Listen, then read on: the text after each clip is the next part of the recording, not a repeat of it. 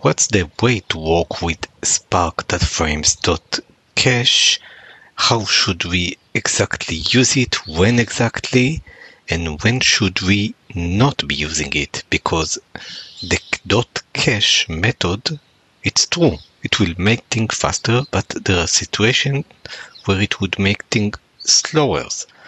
Also, it's important to notice when exactly are we going to use it and how. So basically, if we do multiple operations on a Spark dataframe, dataframe.filter, dataframe.select, dataframe.filter, dataframe.whatever, then at a certain point we can stack there dataframe.cache. And later on, when we would have the action, let's say .count, then only then this would get cached and we could reuse this.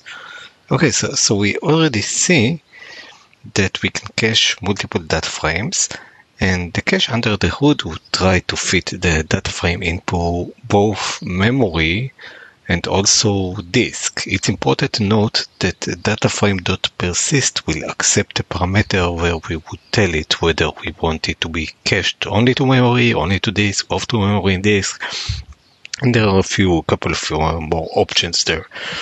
So basically, whenever we do this, we want to do this on parts of data frames that would repeat themselves. And if this part is a huge, gigantic part, we probably don't want to do this because it could possibly not fit our memory and disk. Okay, so maybe there are other ways of optimizing our Spark data frames working such that we would not need to reuse this data frame at all.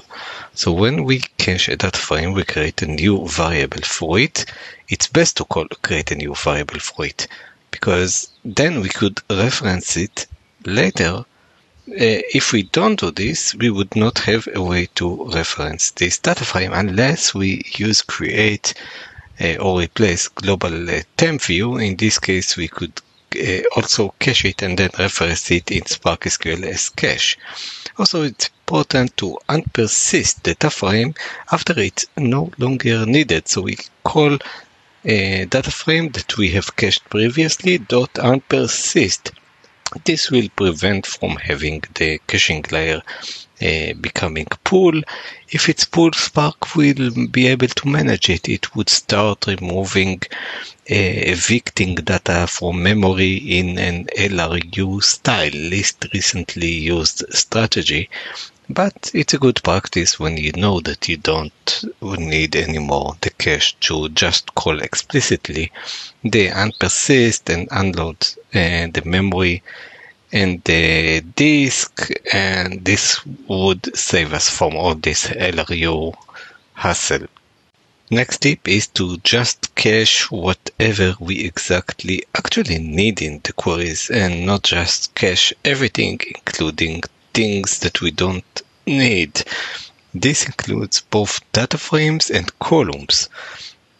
If we have 100 columns returning from a query and we cache this data frame because we need only one column out of them, this does not make sense. We could make better use of our memory and first do dataframe.select column 1 and only then cache the data frame. At this point, I want to repeat.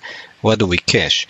We do dataframe.filter, dataframe.select, dataframe.filter, dataframe whatever, and before we actually make the action, we call dataframe.cache, which would not cache at this point, only at the point where we actually make an action like dataframe.count, dataframe.collect, and etc. There is an overhead to the cache. So as we said, if we have small data frames and we reuse them over and over, it might make sense to cache them. But if we have gigantic tens of gigabytes of data frame, then converting them to a data structure that we want to fit in memory and then placing them in memory and then later on evicting them all this will consume some time, so we should take note of when we want to cache and when we don't want to cache.